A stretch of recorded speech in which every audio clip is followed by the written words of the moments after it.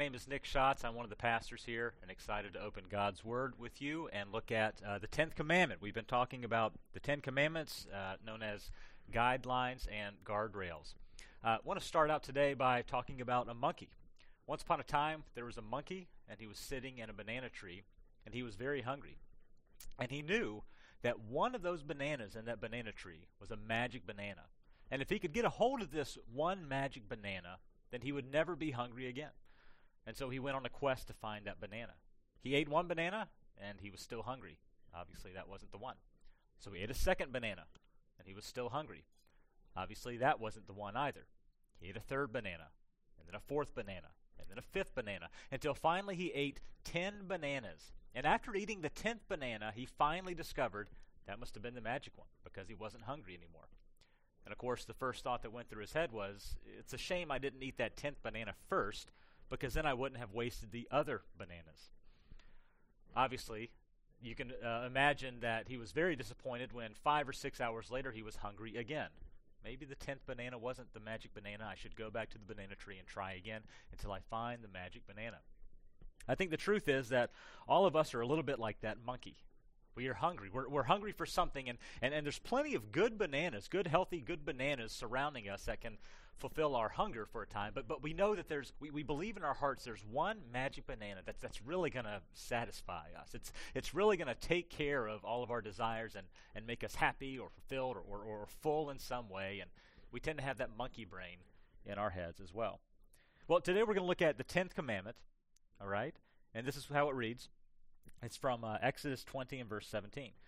You shall not covet your neighbor's house. You shall not covet your neighbor's wife, or his male servant or female servant, or his ox, his donkey, or anything that belongs to your neighbor. You shall not covet is the 10th commandment. Now, maybe it strikes you as a little odd that this is the culmination of the 10 commandments. I mean, they start out pretty lofty, right? I am the Lord your God, and you shall have no other gods before me. And then it ends with this. Hey, stop looking at that mule too much, right? I mean, doesn't it seem kind of strange? I am the Lord your God, and then he talks about coveting, about something that happens in my heart and mind. It's kind of a victimless crime. I mean, what's the big deal anyways with coveting? But the truth is that coveting is a begetting sin because it begets us committing the other commandments. If I were to commit adultery, it's only because I started by coveting my neighbor's wife or someone else's or some other woman. If I steal from someone else, it only is happening because at first, before that ever happened, I was coveting something that belonged to someone else in my heart. If I ever break the second commandment, for instance, and I worship other idols, it only happens because in my heart of hearts, I have coveted what I believe some other god or thing or entity can do for me that my Heavenly Father has not gifted me with already. Coveting leads to other sins. It is a mother sin because coveting gives birth to envy and to lust and to greed. These are all forms of what is under the umbrella of coveting. Coveting is a begetting sin. It's a mother sin. And if I'm honest, if I were to be honest with you, I feel like I live in a constant state, a chronic state of coveting and wanting more.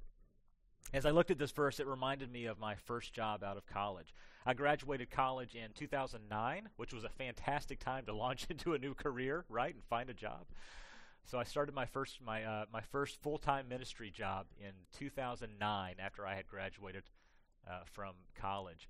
And I took on a pastoring responsibility of this small church, and I was making a whopping $20,000 a year. 20 grand. I mean, that's enough to buy, I don't know, a good used car or maybe a doghouse or something. I was content.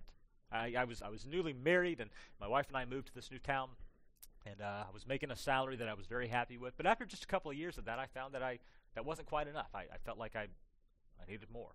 And there's obviously many more reasons why my wife and I moved, but we moved to Texas, and I took another job, not a ministry job. It was a different job in the chauffeur industry, and I was making not quite, but nearly double what I was making at that first job. And I remember thinking this thought as I signed the papers, agreeing, your tax forms and all that kind of stuff, and signing on for the job and doing the paperwork. I remember this thought went through my mind. I never imagined that I'd be making this much money. And looking back, it wasn't really that much money. Most of you watching probably make way more than what it was. But I remember thinking in that moment, man, I never thought that I'd be making this much money. Fast forward a few years later, I took another job, and it was more money than that. Fast forward a few years later, and I was taking another job that made more than that. And I still sometimes find myself wishing I made more money, even though I'm making more now than I ever thought I would back in 2009 when I took that first job, perfectly contented with $20,000. I'm always wanting more. Now, I want to be clear about something. Don't get me wrong here. There's nothing wrong with desiring. There's nothing wrong with actually coveting, as long as you're coveting the right thing. In fact, if you look at the Hebrew text, this word covet, you shall not covet, you shall not covet.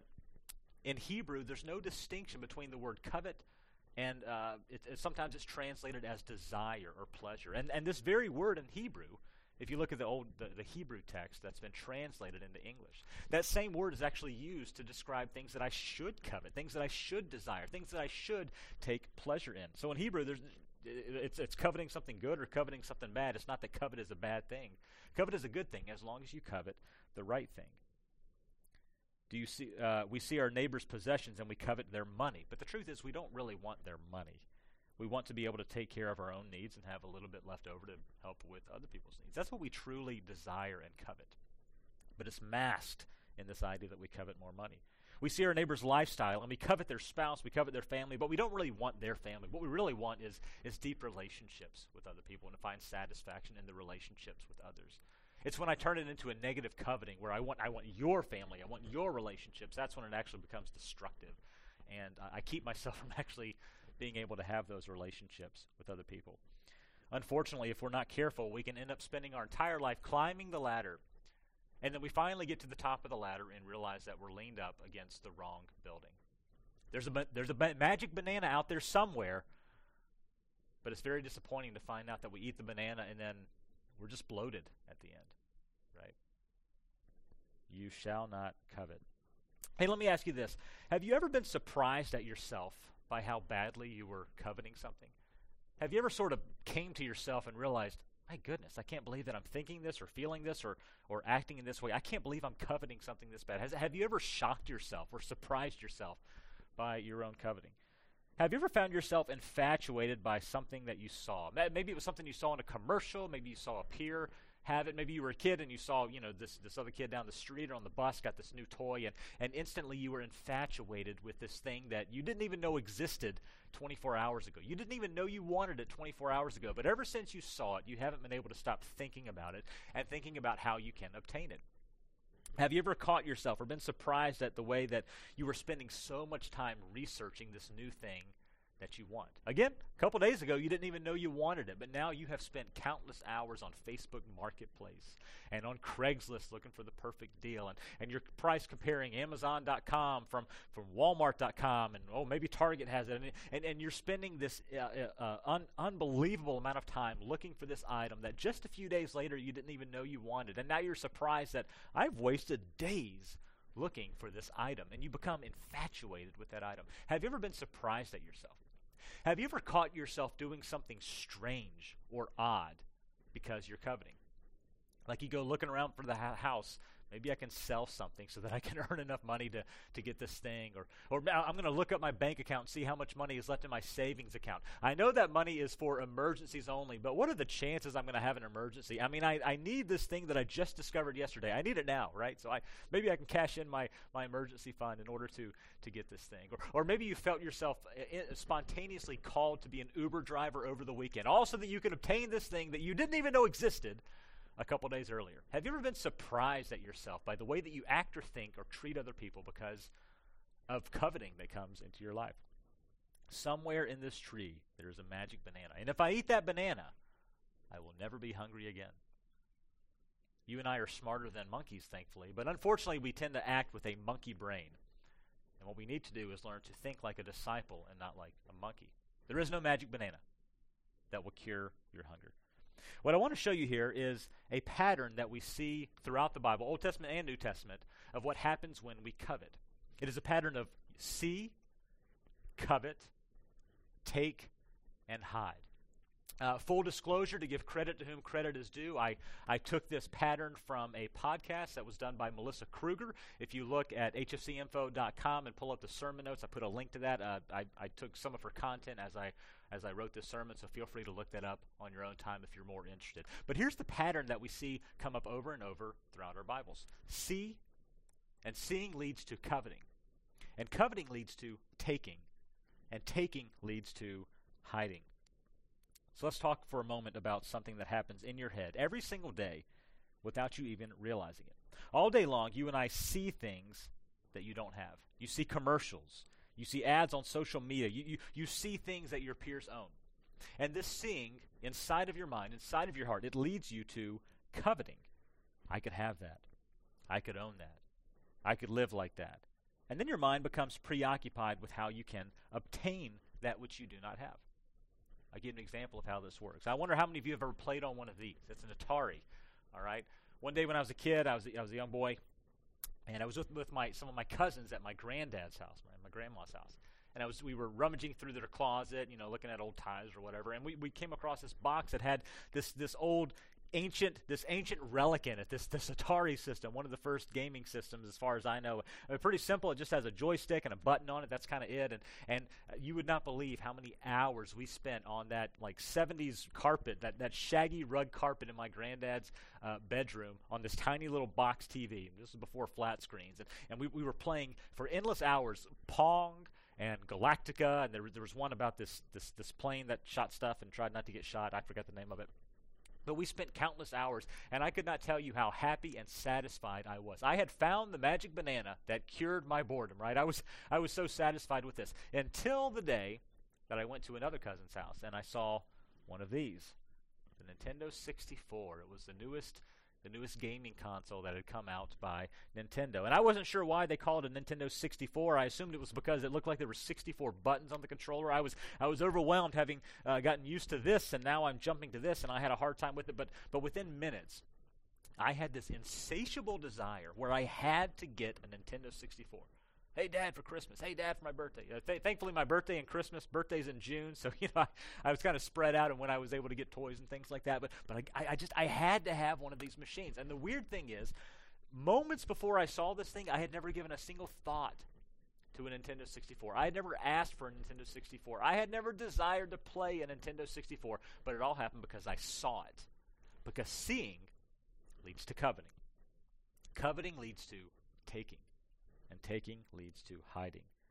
There's a magic banana somewhere out there. And if I get that banana, I will not be hungry again. You want to know why coveting leads to taking? It's because we have this monkey brain. We have this assumption in our head that once I obtain what I cannot have, I will be happy. Happiness will be obtained by getting this thing. See, covet, take, and hide. All right, I think I've given you an idea of what this pattern means here. See, covet, take, hide. You can write that down, or we'll talk about that more. But here's an example of what I mean by this in the Bible. Okay, here's a story from Genesis 3. This is the story of Adam and Eve, right? When Eve saw that the fruit of the tree was good for food and pleasing to the eye, and also desirable. Once again, that's the same exact Hebrew word used in Exodus when he talks about coveting. When she saw the fruit and she desired it, she took some of it and ate it. And she gave some also to her husband Adam, who was with her, and he ate it. And the eyes of both of them were opened, and they realized they were naked, and they sewed fig leaves together and made coverings for themselves. They saw, coveted, they took, and then they ended up hiding. Here's another example of what I mean. Let's look at another example from Joshua 7. I believe it's up on the screen here. This is the story of Achan. What happens in this story is that Yahweh had told God's people to go and destroy this ancient city known as Jericho. The people had fled, and the city was still there, but it was filled with idols, and it just represented everything that was opposed to God's people. So the instruction was, burn the city, burn everything in the city. Don't keep or take anything from the city. Completely destroy everything.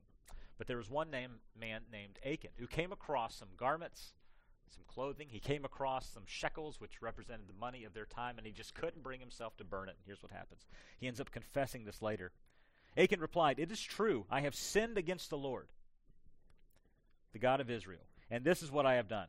When I saw the plunder of a beautiful robe from Babylonia, and 200 shekels of silver and a bar of gold." It's funny how specific he was. When I saw and he mentions like the exact amount of money that he saw. When I saw this stuff, I coveted them, and that coveting led to this. I took them, and after taking them, they are hidden in the ground. He buried them. He stole these Babylonian garments, but he wouldn't dare wear them. He stole this money, but he wouldn't dare spend it. He hid it. He saw, covet, took, and then he hid from that. Now here's the pattern that we see represented. And here's the lie that all of us have been programmed to believe. If I have, I'll be happy. But the truth we have to learn today, the guideline, the guardrail that God is setting up for us in the 10th commandment is this. Just because I have doesn't mean I'll be happy. Now, you all know this intellectually, but inside of your heart, you actually have a monkey brain, and you believe there's a magic banana out there somewhere that's going to satisfy your hunger. But the truth is, just because I have doesn't mean that I will be happy. And I think all of us are aware of this, that we are all in this insatiable hunt for that which is going to make us happy, especially in Western culture. Happiness is the highest value in our culture right now, in our society. And we'll stop at nothing to find happiness. We'll feed addictions in order to be happy. We'll max out credit cards and get payment plans and take out loans. We'll spend whatever money it takes, even if it's not our money, right? We'll spend it in order to be happy. We'll leave spouses and rip families apart to be happy. We'll change our gender if need be in order to be happy. We have an insatiable desire deep within us to find happiness at all costs. But here's the paradox of this statement. Eve obtained what she wanted, but then she hid. And people who hide aren't happy. Isn't that a given? People who hide aren't happy. They took, and then it led to hiding, not to happiness. Just because I have doesn't mean I'll be happy. And the worst part is that this process, see, covet, take, hide, this process tends to repeat itself if we can't fix the root problem of what we are desiring. Once I make this much money, but then we make that and becomes once I get married, and maybe that becomes once I have children, and maybe that becomes once I have this house. I mean, there's always something more that I want. So the process continues to repeat itself until we fix the problem, until we fix our monkey brain, right? I know there's a magic banana out there somewhere that's going to cure my hunger. And maybe it's the 10th banana. Oh, I'm hungry again. Maybe it's the 11th banana. We continue to repeat this cycle. Here's another example that I want us to look at. It's the story of David and Bathsheba. David was the king of Israel, and here's what happens in this story. One evening, David got up from his bed, and he walked around the roof of the palace. Roofs could be walked on based on how buildings were built. And from the roof, he saw a woman bathing. The woman was very beautiful. Her name was Bathsheba. Doesn't say it here in this text. And David sent someone to find out about her. That's when the coveting begins. The man said, "She is Bathsheba, the wife of Uriah the Hittite." And then David sent messengers to get her, to obtain her, to take her. And she came to him, and he slept with her. If you know the rest of the story, you know that it doesn't end well. This woman was married to another man, and after this happened, she became pregnant, and so David tried to cover it up. He tried to hide what had happened, and this is what it says. In the morning, David wrote a letter to Joab. He's the commander of the army, and he said, "Hey, I want you to put Uriah out in front where the fighting is the fiercest." Uriah was the husband of Bathsheba. He's trying to cover up the pregnancy that has happened with Bathsheba, and then withdraw from him so that Uriah will be killed. It's a murder plot to take care of Uriah. Here's a man who had everything that you and I could imagine. But there was a magic banana. There was a woman that he didn't have. He already had women, but there was a woman he didn't have. See, covet, take, and then he tries to hide. Just because I have doesn't mean that I'll be happy. I'll get to that text in just a minute. Here's a question I have for you. What is the big idea? What's the big problem with coveting in the first place? Why is it such a problem? In fact, here's a question you may be answering. Pastor Nick, you and George have been saying this whole series that as Christians, as followers of Jesus, we are not under the Old Testament commands, right? There's about 613 commandments in the Old Testament. 613 thou shalts and thou shalt not. Somebody counted them one day, some rabbi a long time ago. And many scholars believe that those 613 commandments are just expositions of the Big Ten.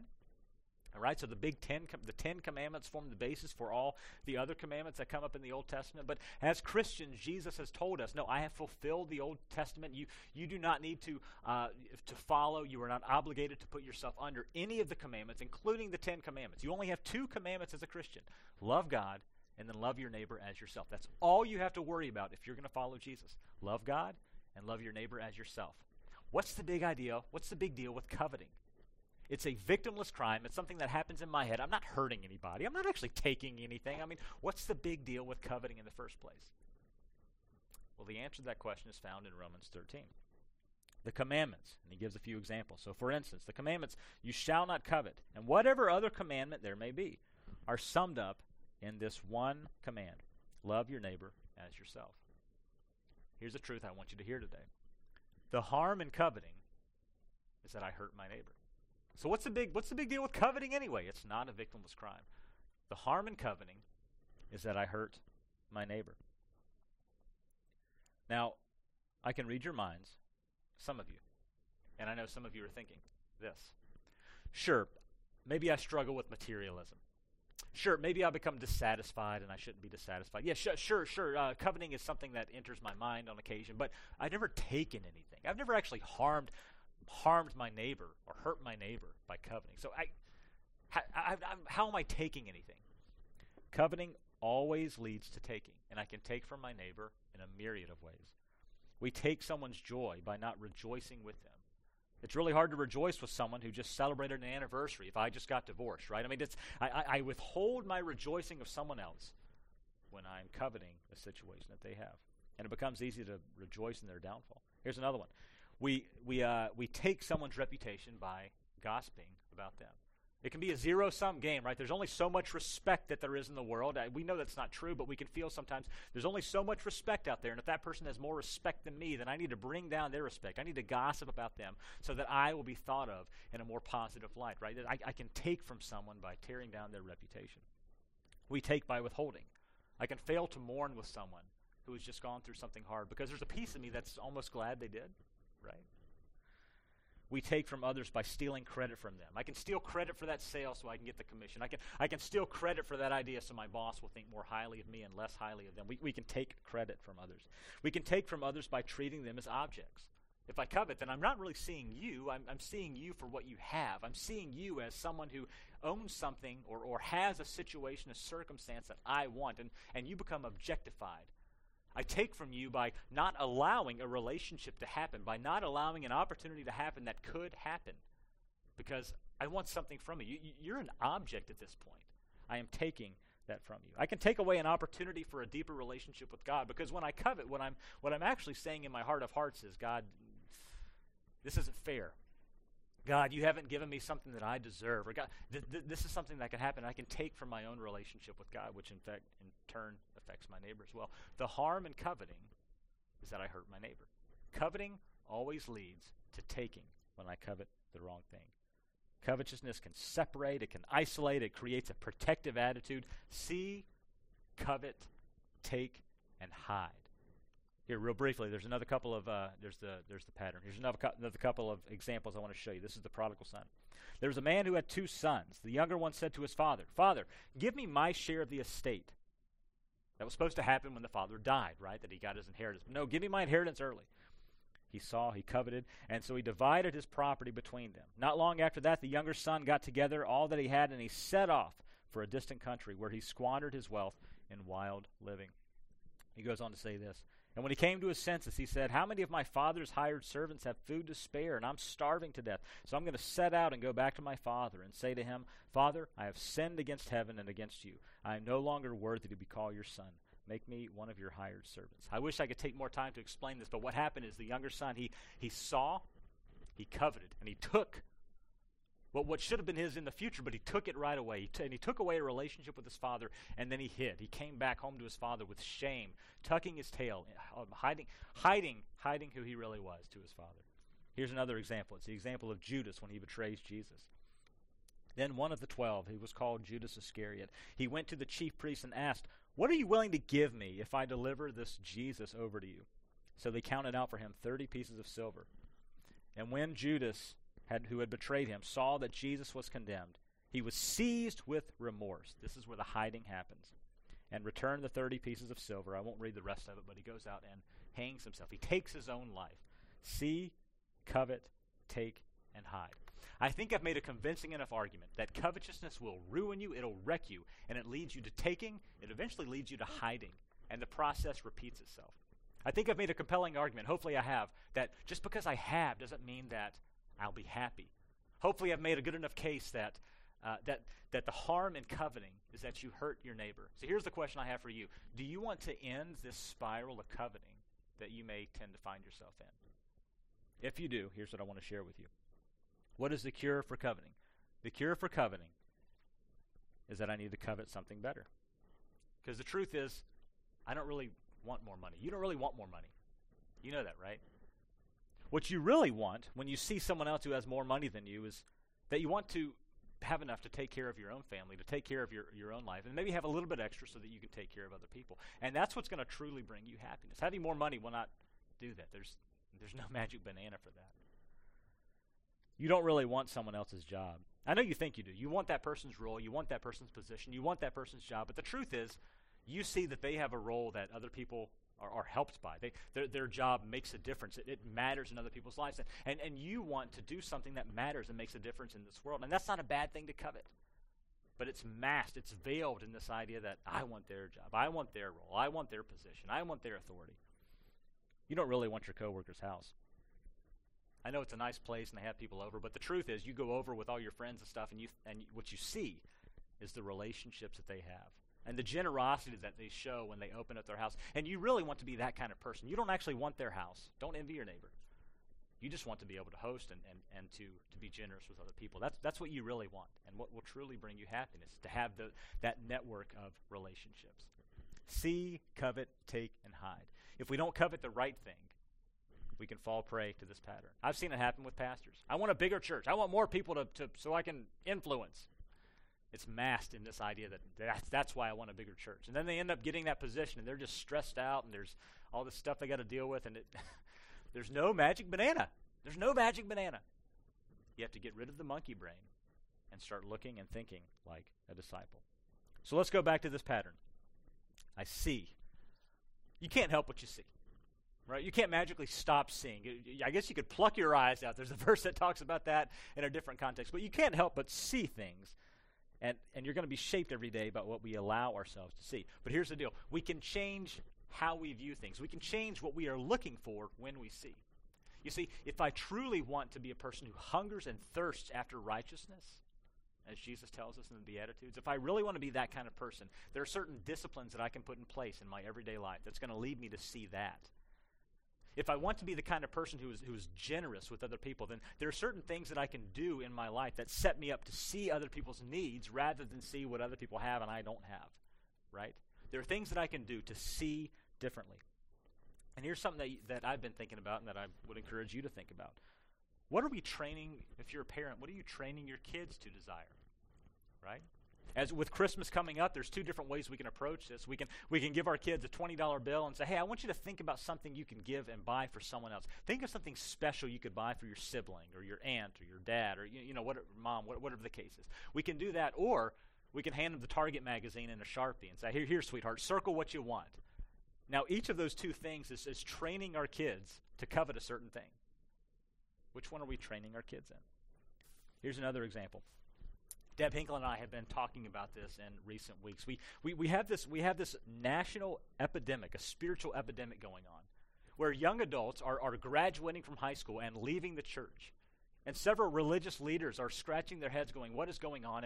And research has shown that the primary reason why young adults are leaving the church after growing up in church, one of the primary reasons is that they grew up in a church experience that was really catered to them. And they never experienced an intergenerational worship service with other adults. And this can happen here. See, here at Hershey Free, what we do is we intentionally have youth group. We have core only for 1 hour on a Sunday morning. Okay, that program is at 10:30, and the intention behind it, the reason we don't offer it both, really, is because we want for families to be able to come and worship together in a real worship service with their entire church family, with all the generations. We want them to be able to worship together with their church family at 9, and then they can do the youth group at 10:30. Unfortunately, what many families do, and I'm not trying to beat anybody up, but what a lot of families do is that they just bring their kids to the youth group thing, and they grow up. They can grow up their entire young adult, their entire adolescent experience, never experiencing a multi-generational actual church family worship service. And they're not going to graduate high school and magically want that, right? It's the same thing with Kids Step. We have intentionally built in what we have called traditionally Family Sundays, where we don't offer kids ministry because our intention is that families would come to the service. And I realize there's various reasons why some families just don't show up that day. They just don't go to church that day. It's hard to have your kids. I realize all that, but the truth is that there's many kids growing up. They go through church for 18 years, but they never actually regularly go to a regular adult intergenerational worship service. It's been catered for them, and so they graduate high school and they're searching around for, where's there a church where they have 9 square and I can eat oranges while I, listen to a Bible lesson by my youth pastor. And you're not going to find that, so they drop out of church. It's been catered for them. There's something we can cause our kids to see as they are growing up, and it can lead them to coveting the right thing. Coveting's not bad as long as we covet the right thing. Let's talk about coveting. So we talked about seeing. You can control what you are looking for and make sure you're seeking the right things. Well, let's talk about coveting for a minute. I can choose to be consumed with receiving, or I can choose to be a generous person. And the more generous I am, the more I will want to be generous. It leads to that. I can choose to be content. There's this passage in the New Testament where Paul writes this, I have learned how to be content. And learning to be content implies that there was effort and learning and time that took place. It takes time and effort to learn to be content. Coveting isn't always a bad thing if we covet the right thing. What I really covet, deep down, if I were to search my spirit and be honest with myself, what I really want is a growing understanding of God's will. What I really want deep down inside, even if I don't see it or know it on the surface, is I want a growing awareness of the Holy Spirit in my life. I want good relationships with other people. I want to have enough to take care of my own needs and then take care of others. That's what I truly want. And if I can see the right thing, if I can covet the right thing, I can avoid the second half of this process taking place. We already talked about taking. Let's talk about hiding for a minute. When covetous takes over, we take. And when taking happens, we always hide. There's many ways that we hide. We hide by burying ourselves. We bury ourselves in our work. Or people ask us where we've been, and we bury ourselves in busyness. Oh, I've been busy. I'm sorry, I'm tired, that kind of thing. We can hide by living in shame. We tell ourselves, I'm not good enough to have that, or I don't deserve that, or we saw this in the story of the prodigal son, right? He hid himself in shame as he went back to his father. We hide by running away. We saw this in the story of Judas. After he betrayed Jesus, he ran away, ran from his problems, and ended up taking his own life. I covet more fulfillment, so I run from job to job, never able to land anywhere. Some people maybe even covet the perfect church, right? And we saw this, you made me wear a mask, I'm going to go somewhere else. I covet a different church where, you do whatever I want. You run the service how I want, right? We can even covet a different church sometimes when things aren't exactly our way, rather than sticking with our church family in that way. Sometimes we can actually hide. I covet a better body, so I'm going to hide my eating disorder. I covet a different life, so I'm going to hide behind my TV watching marathons of Friends and just wishing that I had that kind of lifestyle. Once upon a time, there was a monkey who lived in a tree, and he was hungry. And he knew that there was a magic banana in the tree, and if he could only find this magic banana, he would never be hungry again. So he ate a banana, he was still hungry. He ate a second banana, and a third banana, and a fourth banana, till finally he ate the 10th banana. He was finally full. All of us know there's no such thing as a magic banana. We have to get rid of our monkey brain and start thinking like a disciple. Coveting's not a bad thing as long as I covet the right thing. Okay. Well, with that said, we are going to enter into a time of communion. So if you have elements with you, you can pause the video right now and go get some juice or really anything to drink. What this represents is the blood of Christ and the body of Christ. So find something that you can use to represent that. And we're going to take communion together. But before we do that, I want to invite you to commune in a different way. I'd like to call our church. We'll be doing this in the live services too. Our elder team would like to call our church to a time of prayer. And we're going to have a more intentional, focused time of prayer in January. That's going to come. You'll hear more about that. But right now, I want us to practice what we want to be doing as a church and enter into a time of prayer. The truth is, our church is a little different than it was before COVID. I think every organization is. Our church is a little bit smaller. We've had people leave and not come back or find a different church. We've, of course, seen some people that it's when you're staying home, it's easy to not come back. It's easy to get into other rhythms where you just sort of disengage with church. And many churches have seen that kind of thing happen. As a staff member, I'll admit that our staff is a little smaller too, and so that can come with moments of discouragement. And some of you have been in small groups, or maybe connect groups, where you've been through different turmoil and dissension. Or maybe your small group didn't quite make it out of COVID, right? It shut down because relationships were fractured, or different political things seem to become front and center. And so we want to take a time of intentional prayer and just pray for our church. And so here's a verse that I want to put before you that I want us to just pray over before we take communion as a church family, even if you're remote. This is my prayer, that your love may abound more and more in knowledge and depth of insight, so that you may be able to discern what is best and may be pure and blameless for the day of Christ. This is a prayer that Paul prays over the church of Philippi. I don't know about you. When I pray, I tend to pray stuff like, Father, take that away or make that better or fix this. But this is the kind of thing that Paul prayed for churches. And this is the prayer I want us to pray for our church. And I'm going to actually, we're going to cut the screen and give you a couple minutes to pray with your family. If you're by yourself, that's fine. If you're with other people in your small group watching this, that'd be great too. But just take a few minutes and pray out loud with those around you, if anybody's around you. And pray this. Pray that as a church family, that Hershey Free Church, that we be known as a people whose love abounds more and more, abounding in love. That if we're going to be identified with something, we'd be identified and labeled as those people who have love that abound more and more. Pray that as we enter a new calendar year and make adjustments to our ministry and budgeting and things like that, but pray that we would be the kind of people who can discern what is God's will and discern next steps moving forward. And pray that as a church family we can enter this new season as a church in 2022. Pray that we can enter this new season blameless before Christ. And one day when we stand before Christ and he asks us about our church family, that we can say that we remain blameless through this season, unified and set on what matters in life. So go ahead and find someone to pray with and take a couple minutes and do that.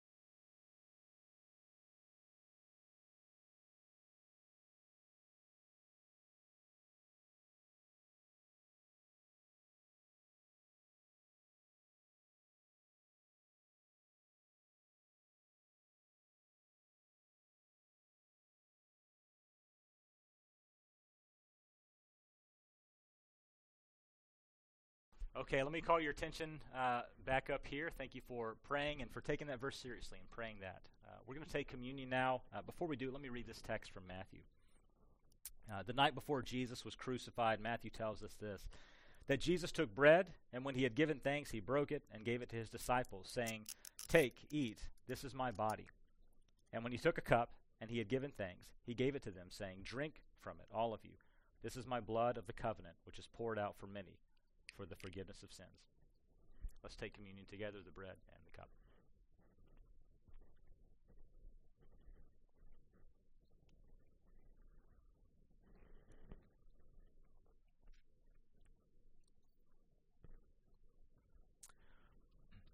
Thank you for sharing that with me, church. Let me remind you that as the screen goes blank, you are not being dismissed. In fact, you are being sent. We want to be a sent people. One last reminder I want to give to you at this time. We always, in the live services, take up a compassion offering. You can do that online if you'd like to. It goes to the needs of those in our church and community who have physical needs or material needs. To do that. But after that, let me just remind you that you are sent. Thank you.